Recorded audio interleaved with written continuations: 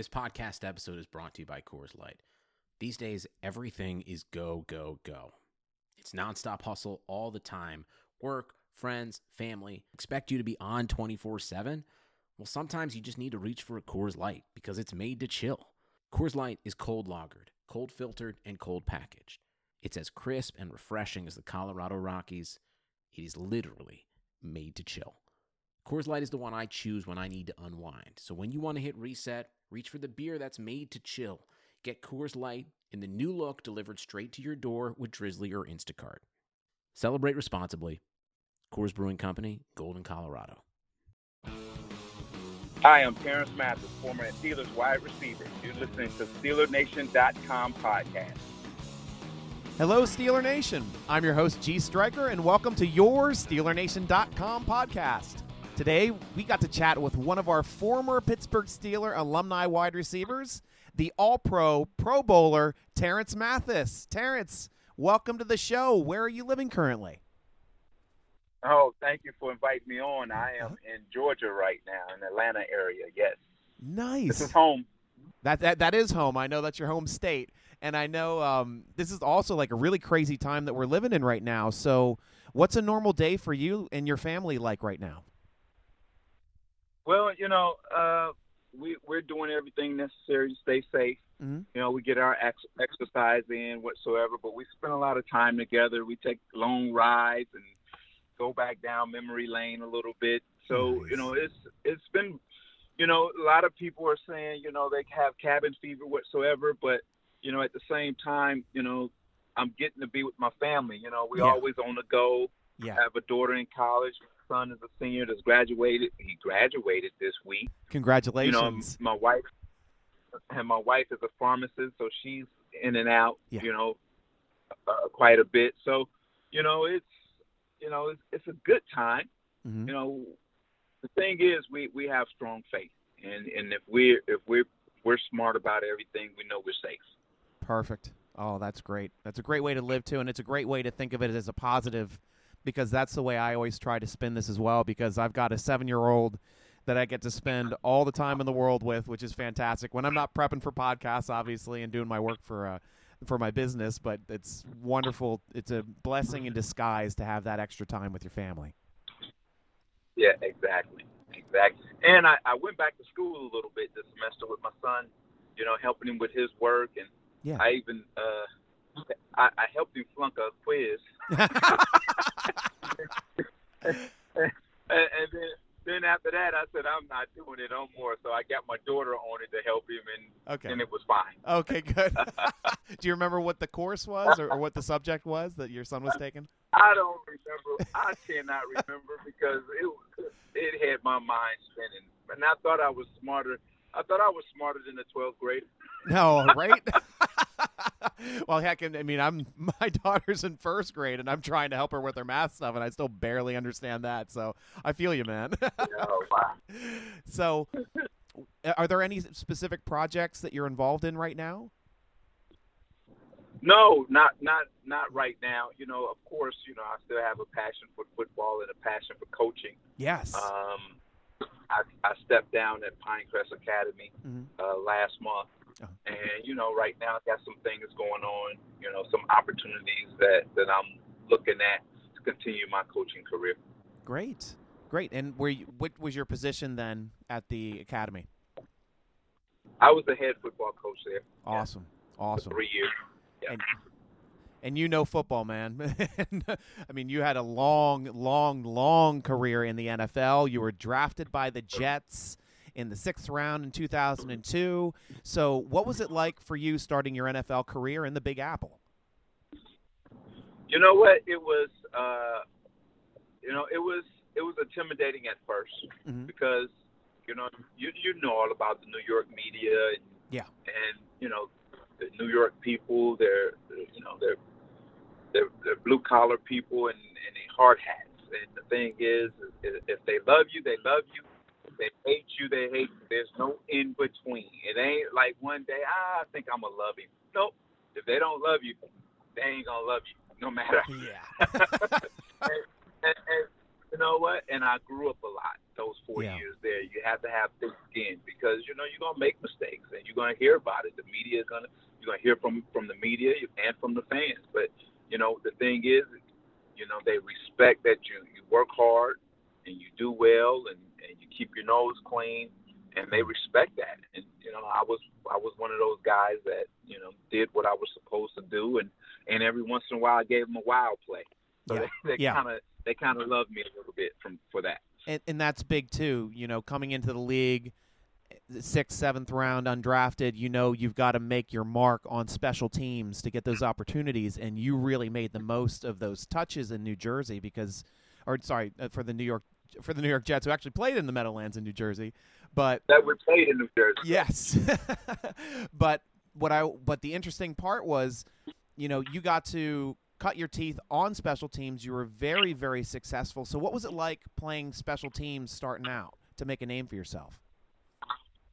Well, when you get drafted, and especially when you get drafted in the 6th round, and I think there was a couple of receivers drafted before me on the roster, and then, when you're expected to get drafted higher than what you did, your first thing is I'm gonna make the team, and how you want to make the team. Mm-hmm. I said I have to make it in returning punts and kickoffs, and hopefully I can be the 3rd or 4th receiver for the squad. And it turned out for me. It's funny because I was a kick returner my senior year in college. Yeah. Not really a punt returner. Okay. But I made my name as a punt returner in New York. That's not returning that 98 yards for team record. So, nice. But the thing was is that if you wanted to be on the field, you had to find a way to be on the field. Yeah, and you also got to play all 4 years with Coach Bruce Coslett. So what was it like playing for Bruce then those 4 years? Well, Bruce was very patient with me. Mm-hmm. He allowed me to grow. He wasn't afraid or putting me in. The good thing about Bruce, I had a set of plays that I knew were my plays. Yeah. And when I went into the game, I knew that that play was going to be called for me, and that's what made it really kind of easy to transition. That sometimes I did start because of injury or whatsoever, but I knew, on 3rd down what the play was and where the ball was going. Nice. Then after your 4 years in New York, your contract was up, you became a free agent, and you went to play for the Atlanta Falcons. So how nice was it for you to return and play pro football in the state that you grew up in? Well, it was nice. I wanted to return to New York because, that's when you go to a team, that's where you want to finish. You want to play your career there. Yeah. But, when full free agency came out, a lot of people came calling. And I took a lot of visits.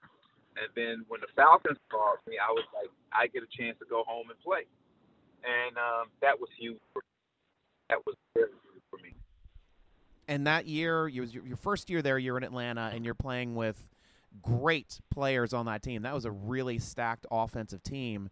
Andre Rison being the biggest name at the time at wide receiver, who was a legend for the Falcons and held all the receiving records at the time when you joined. And what was it like then playing and learning the game alongside a great player like Andre? Well, Andre set the tempo for everything. Andre had great hands. People don't realize this guy had great hands, ran great routes. Yeah. He had deceptive speed and quickness. Mm-hmm. And, we all learned a lot from him. And I always say that to be successful, you got to have that one guy in your meeting room that's the lead dog that everybody wants to be like or be better than. Yeah. And Andre was that guy. Yes. Yeah. And now that whole offense, I mean, you had a very offensive-minded coach that season that, a lot of people don't remember your coach that year, but you had great players up and down the board. I mean, Jeff George came in also to play. You had Eric Pegram and Ironhead Hayward running the ball. your receiving, Yeah. your receivers were stacked. I mean, Ricky Sanders, Bert Emanuel, you, Rison. How did you end Yeah. up leading that team in touchdowns, yards, and receptions in your first year, man? You know, there's a couple of things that happened. First of all, I think Jeff George gained trust in me, and after the years, after I retired and got a chance to be with June Jones doing some other things, and we talked, and he used to answer the question. He used to say, well, if he was the hot hand, and I was going to keep feeding the hot hand. Yeah. And that's what June, that's how that offense was. If you Wow. were the hot guy that day, he was going to keep feeding you. Yeah. And it happened for 16 weeks, I guess. So it was a blessing. It was just the trust of your head coach, offensive coordinator, June Jones, and your quarterback, Jeff George. Nice. And you had a hell of a run there in Atlanta, obviously long career there. You ended up passing your mentor, Andre Rison, there in the record books to become the Falcons' all-time leader in receptions and touchdowns. So what sticks out for you the most when you think back on your career in Atlanta? Well, a number of things. The way I came to Atlanta and had the years that I had, I didn't think anybody expected that. I wasn't, I was surprised, but I wasn't surprised because I prepared for that, and I was ready for that, and I was hungry for that. But, I just think about, the relationships, not only in the locker room, but in the city whatsoever. And then that 98 season, which was magical, where we went to beat the mighty Vikings. Yep. That and year in the NFC Championship game and getting the opportunity to play in the Super Bowl. You look at, there's a number of things that over those 8 years in Atlanta that you can look at, but it was just a wonderful time. Wonderful time. Yeah, and that was a beautiful team as well. And I remember that big Gary Anderson kick that was missed, and you guys took your opportunity and took that to the Super Bowl. And you had a great Super Bowl as well. I remember your touchdown in that game as well. So what was it? Well, thank you. It was. So what was it like for you to play? What was it like for you then to play in the Super Bowl? I mean, that's what every athlete wants to do in the NFL, and most athletes don't get a chance to do. So what was your experience like? It was a dream come true. When you're 6, 7 years old playing at the park and, you're playing in the street or whatever you're doing with your friends, you always talk about playing in the Super Bowl, catching a touchdown to win the game whatsoever. And then finally getting the opportunity to play actually in the Super Bowl. And like you said, a lot of guys have played a lot of years, and there's some Hall of Famers that have not played in the Super Bowl. And I had the opportunity to play in the Super Bowl, and it was just wonderful. Oh, great. And then you were a free agent in 2012. What made you choose then to come to Pittsburgh to play football? Actually, I was released. Okay. And it wasn't a choice to become a free agent. Oh, gotcha. I was forced to become a free agent. Okay. And that was the 2002 season. Yes. That was my last year. Mm-hmm. So, number of teams called, Pittsburgh called, wanted me to come in and you have a workout. It was an amazing workout because Jerome Bettis, Hines Ward, Cordell Stewart, Wayne Gandy, Joey Porter, and a couple other guys was at that workout. Wow. And I ran about maybe 4 or 5 routes. Uh-huh. And I remember Cordell going up to Cowher and said, "Sign him now." Well, and that's how it happened. Wow. Yeah. Well, you always knew how to run routes. I mean, that's one of the things I remember about your game the most. You're very fast. You're very quick in and out in your breaks. Your routes were, your footwork and the way that you would feign you're going one way and get the defensive back to lean on the opposite leg and then just burst the other way. I mean, you just always set up your routes really well to get open in the league. So that's a high amount of respect for the Steelers to notice that just off of a few throws. Well, thank you. Thank you. And, it was wonderful coming to Pittsburgh because, again, you grow up a Steelers fan. I love John Stallworth, Lynn Swann, Franco Harris, and getting the opportunity to meet those was like, wow, I was like a kid again, and it's awesome. It was a really awesome time. Terry Bradshaw and all those guys, Mean Joe. Yeah. It was one of those things that you had their football cards when you were young, and now you're playing on one of the greatest franchise in history of professional football, and it was amazing. It was one of those things that you can say that, hey, I got a chance to play for the Pittsburgh Steelers. That's a great story. Do you remember your training camp? Did you guys play at St. Vincent's in Latrobe for your training camp? Yes. So what was it like, that experience? Because I know with the Steelers, it's kind of like almost like a college experience because you stay in the dorms and then you're playing on the field. So how did that preseason feel to you, or at least how did that training camp feel to you as opposed to training camp for Atlanta or training camp for the Jets? Training camp in Pittsburgh, I couldn't believe how long it was, and I couldn't believe how many straight days we practiced. Wow. I wasn't used to that. I was like, oh my God, I'm 33 years old, and I'm going, what is this? I was like, I was a rookie again the way we practiced. Wow. But that was the Pittsburgh way. But you know what? Mm-hmm. What made training camp really amazing was Plexico Burress. Oh, really? That year he came into his own that year. Yeah. You got to remember that spring his mother passed away. Oh, yes. And, yeah. And when I got there, Mike Mularkey was like, hey, this kid, he's having a hard time, and he's undisciplined in his routes, and he's not just And I said, okay.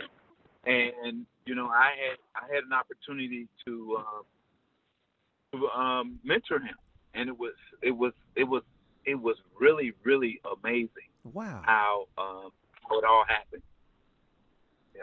And that was he ended up having a pretty big year that year too, and I mean that's a testament to. Should have went to the Pro Bowl that year. He should have went to the Pro Bowl that year.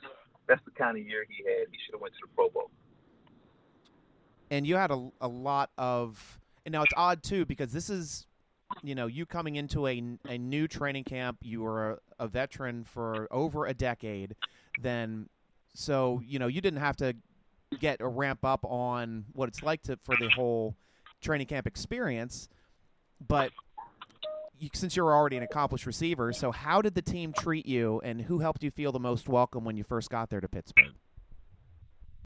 Cordell was the one, and he was awesome.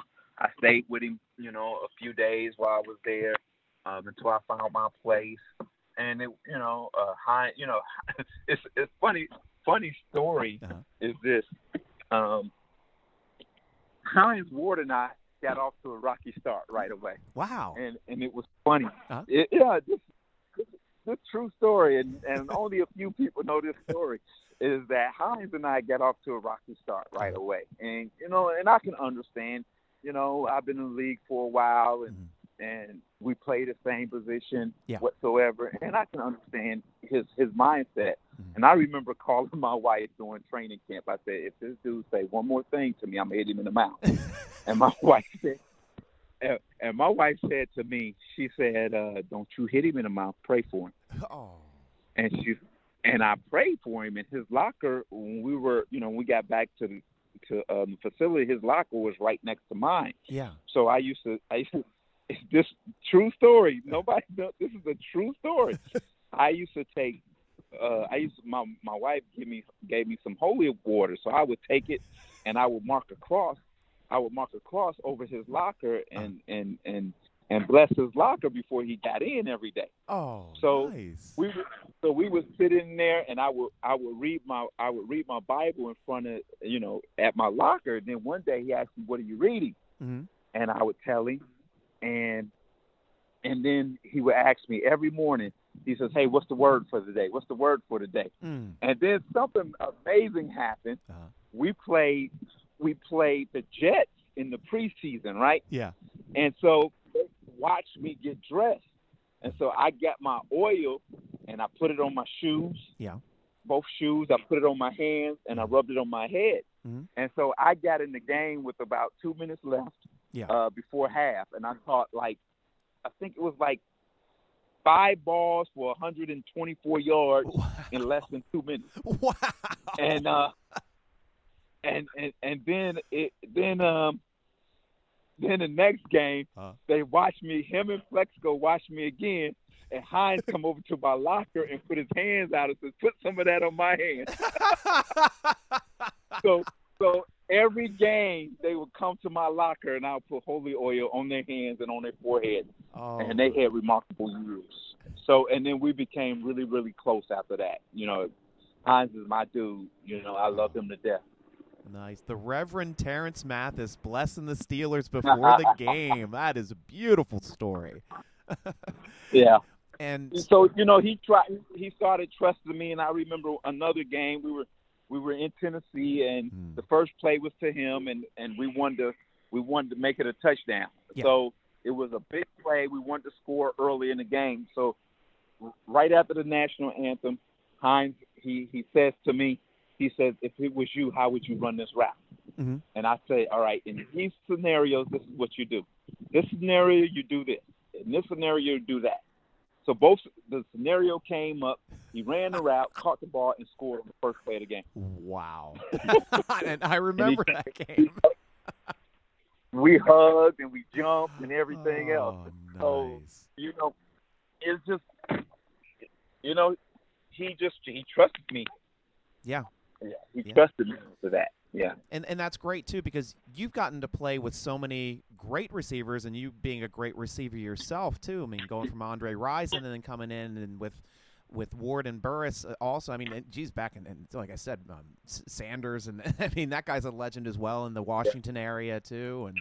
And so, I mean, it's Eric Metcalf. Yes. A couple of years. That's right. Metcalf came over after the Browns to come play with you guys, and he had some great seasons. Yes. Yeah. So. Yes. We had good players, I played with some good guys, and then it didn't hurt when I went to the Pro Bowl and you had Jerry Rice, Michael Irvin, and Chris Carter. Wow, right? And you had Steve Young, Troy Aikman, and Warren Moon at quarterback. I mean, just amazing.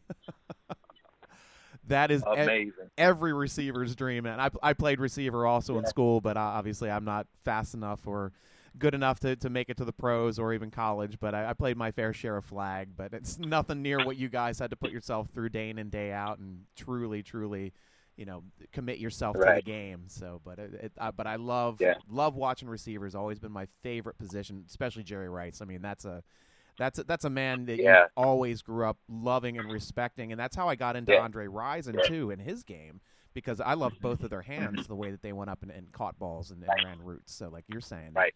Great hands. Yeah. Both of them. So that's fantastic. So you're on another talented team then with Ward and Plexico and Bettis and Randall L. What was it like then playing with them that season? Well, it was one of those things that it was a very talented team, but I don't think they knew how talented they were. Yeah.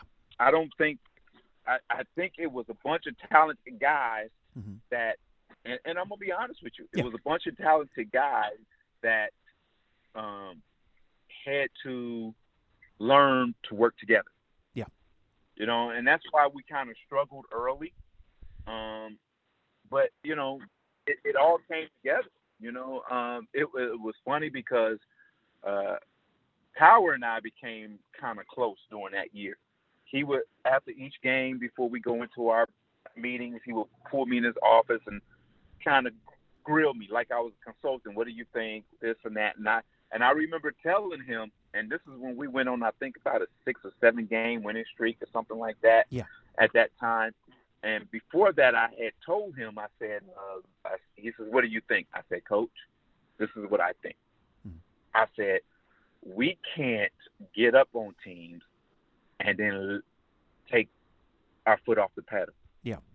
I said, because we can't be winning barely winning games in the fourth quarter or losing close games in the fourth quarter. Yeah. We got to keep playing football. And hey, if they're professionals too. Their job is to stop us. It's not our job to stop ourselves. And then we went on a winning streak that was amazing. Yeah.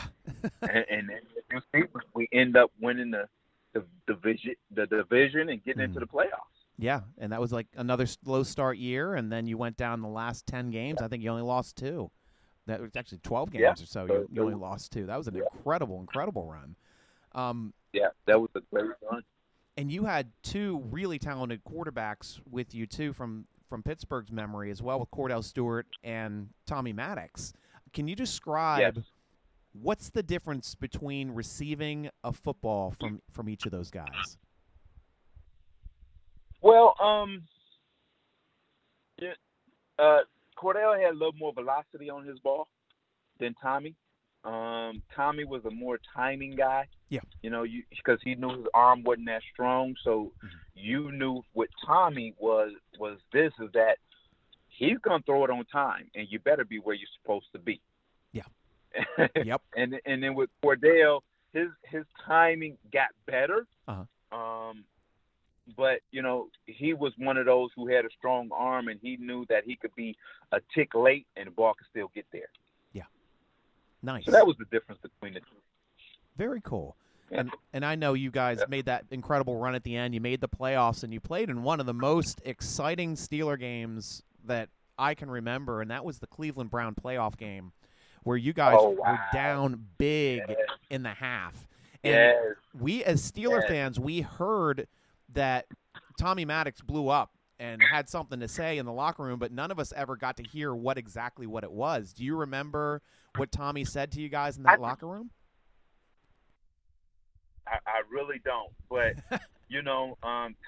Tommy wasn't a guy who was one to express his feelings, but when he did, and he's, actually, if you take all the coaches out of the locker room, the next leader in the locker room is your quarterback. Yeah.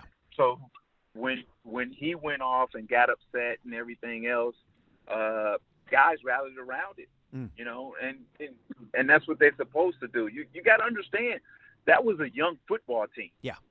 It was a really, really young football team, and most of those guys were just coming into their own besides Jerome. Yeah. But everybody else was, and Tommy was long in too. Yep. And then it was myself. But everybody else that was a young football team. So, when you're a young football team and you haven't been in those kind of situations before, you tend to look at somebody else and wait for them to do something to get you going.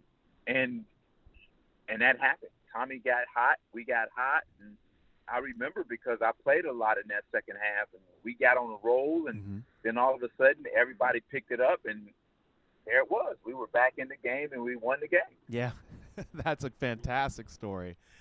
So looking back at least on your year in Pittsburgh, what would be your most memorable play as a Steeler?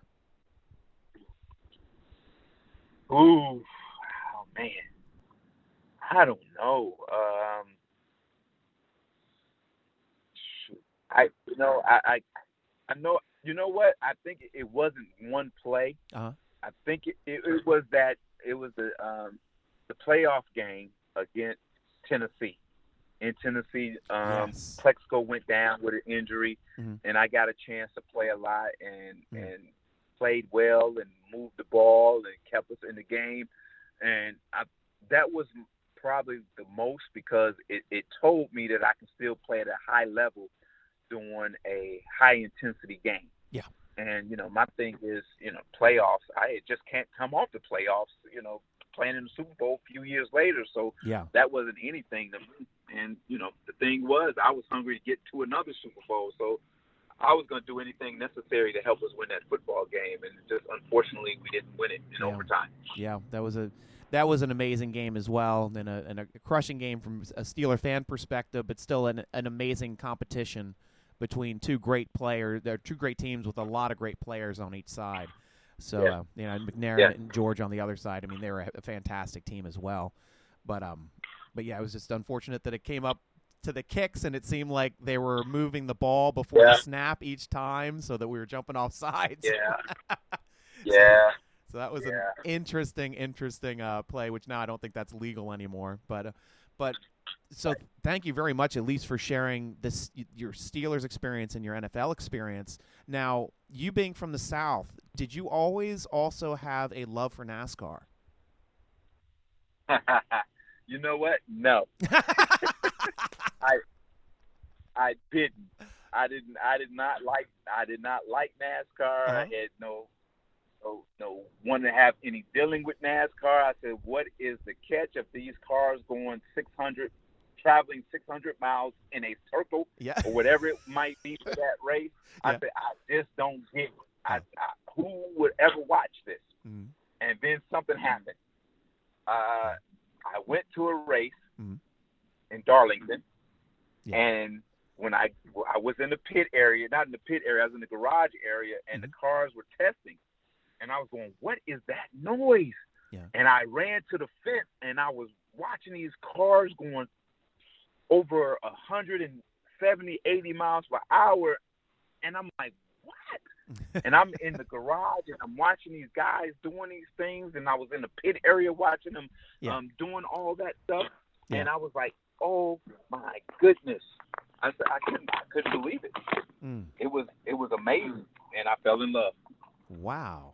And then you were involved in NASCAR for quite a few years then after the NFL. Can you tell us at least what your experience was like for the opportunities that you had with NASCAR? Well, it was amazing because of the fact that the way I got into it was I had a marketing company, and then NASCAR had started a diversity, drive for diversity. And we wanted to be their diversity marketing team in Georgia, in the South.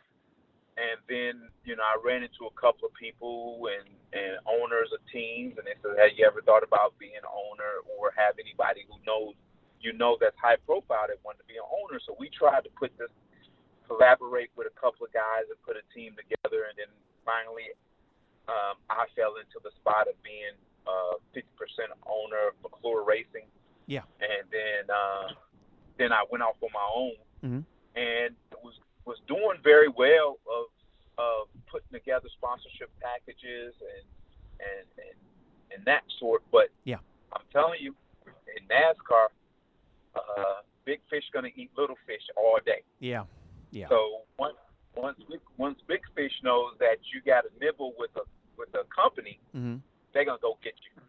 And you can't survive. Yeah. When you're a one-car team, so what you have to do is kind of partnership with a team that's already surviving.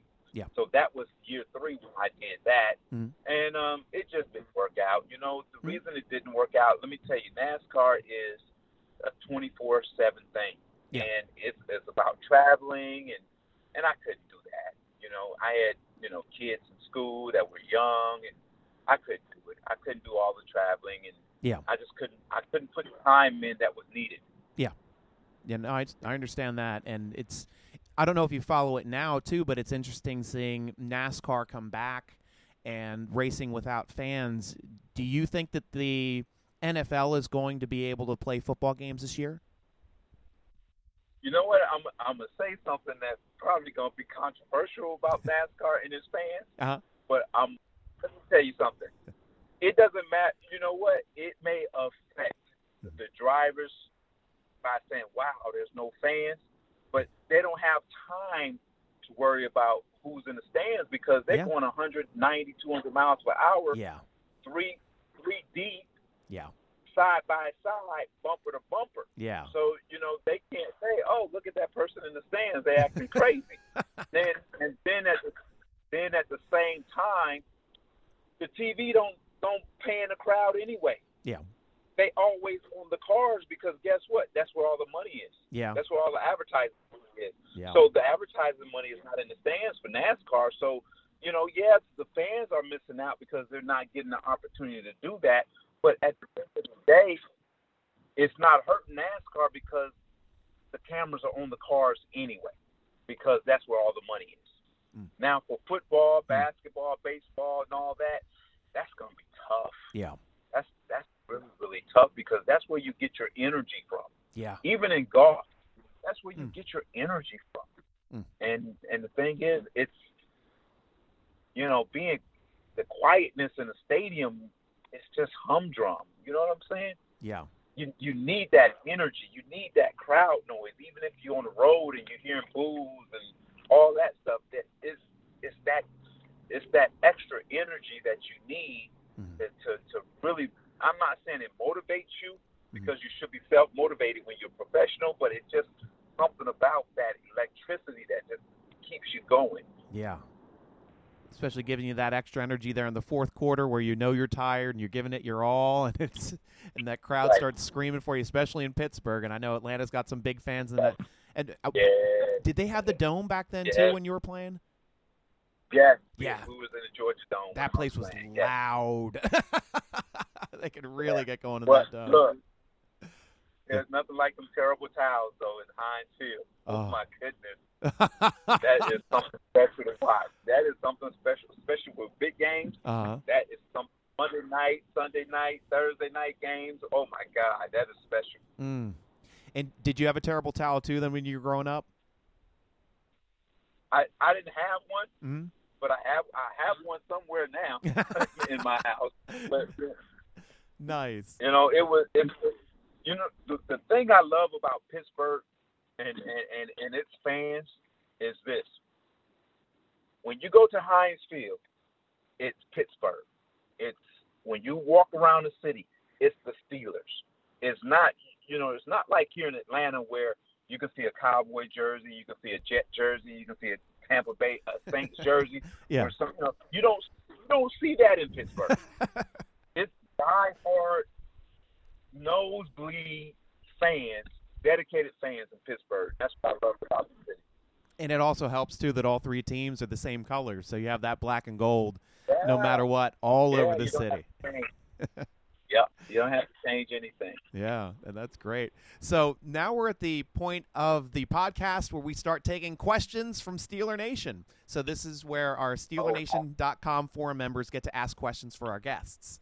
And /Steel had a question for you. He said, I see you were once in the Falcons Man of the Year for your on- and off-field contributions. What was the charity that you were involved with then, and are you involved with anything now?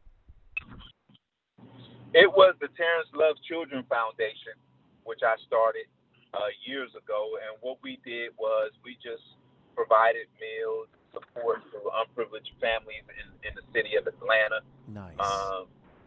We did a number of things, man. A number of things that people didn't even know we did. My wife and I, we've done turkeys, we've done breakfast with Santa.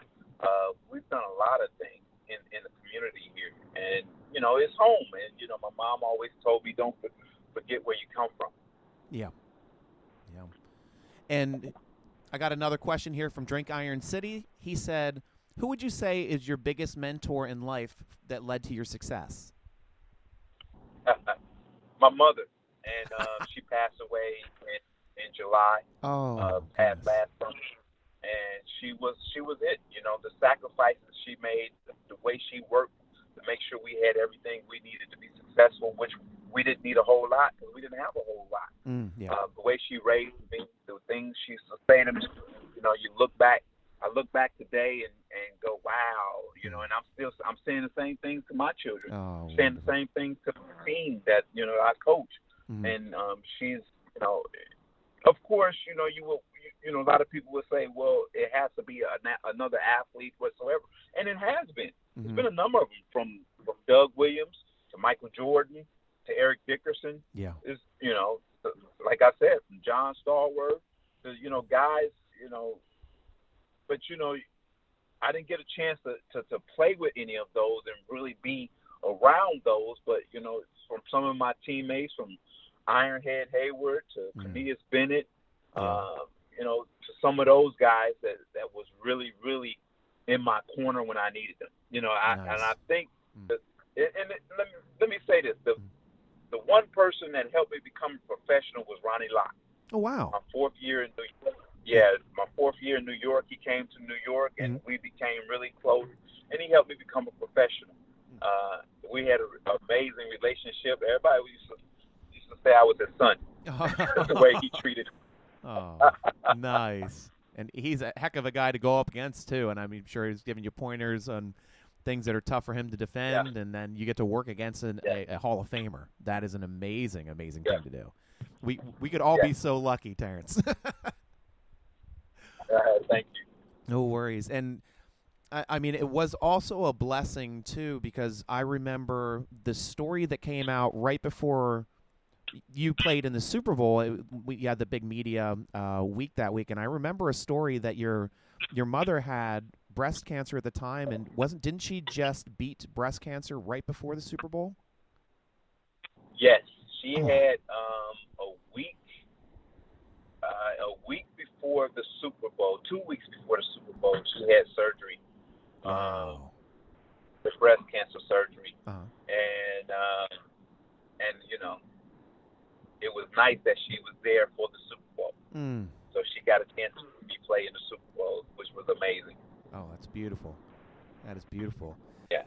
So thank you very much for being part of this. I mean, we're blessed to have you today, and thank you for giving us all of your Steeler knowledge and football knowledge, because you have been around the league and you have been very open to share all of your information with Steeler Nation. So I thank you personally very much for being on the show today, Terrence. Well, thank you for having me. You're welcome, and I'm going to always remember my time in Pittsburgh, and I'm going to always root for Pittsburgh. I love Coach Tomlin. I love what he's doing and what he's about, and I'm looking for success from them guys this year. Nice. Have you reached out and spoken with Ironhead's son, Cameron Hayward? You know what? I've run into him pretty much, but you know, it's so funny. I just seen the youngest one, Connor, who plays at Michigan State. I just seen him Tuesday. Wow. And I told him, I remember when you was a baby, barely walking. And now they're giant men. Yes, exactly. Oh, that's beautiful. So, but just so you know, once a Steeler, always a Steeler to Steeler Nation. We're proud of you and your accomplishments, not only as a Steeler but as a Falcon, and we look forward to what you're going to accomplish the rest of your life too. And if you need anything, give us a call back or give me a text, and we'd love to have you back on the show, man. Hey, man, thank you, and God bless you and Steeler Nation. God bless you as well. Steeler Nation, you've got to follow Terrence Mathis on social media. His Twitter, @TheRealMathis. That's @TheRealMathis. Instagram is @Terrence Mathis. That's TERANCEMATHIS, 1 R in Terrence. And you too can get geared up on the SteelerNation.com gear page. Show your Steeler Nation pride with a hoodie, t-shirt, or coffee mug. All items are customizable and and change your color, and we have a size to fit any fan. SteelerNation.com is the best site for fast, unique Steeler content on the internet. Click on the podcast button to listen to one of our many interviews like this one right here, or click the forum button for the best football discussion on the internet. Subscribe to the Steeler Nation YouTube channel to be the first to know about our live vidcasts and video uploads. Tweet us @SteelerNation or follow us on Instagram @SteelerNationCom. And you can also now follow the podcast on Twitter @_SN Podcast. And follow your host as well, Steeler Nation Striker, on Twitter and Instagram @SN Striker. And Striker is spelled with a Y. Thanks for joining us for the SteelerNation.com podcast. I'm your host, G Striker, with Terrence Mathis, rooting along with you as always. Go Steelers!